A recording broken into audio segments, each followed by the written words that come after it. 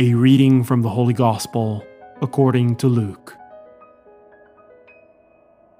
Jesus was praying in a certain place, and when he had finished, one of his disciples said to him, "Lord, teach us to pray just as John taught his disciples."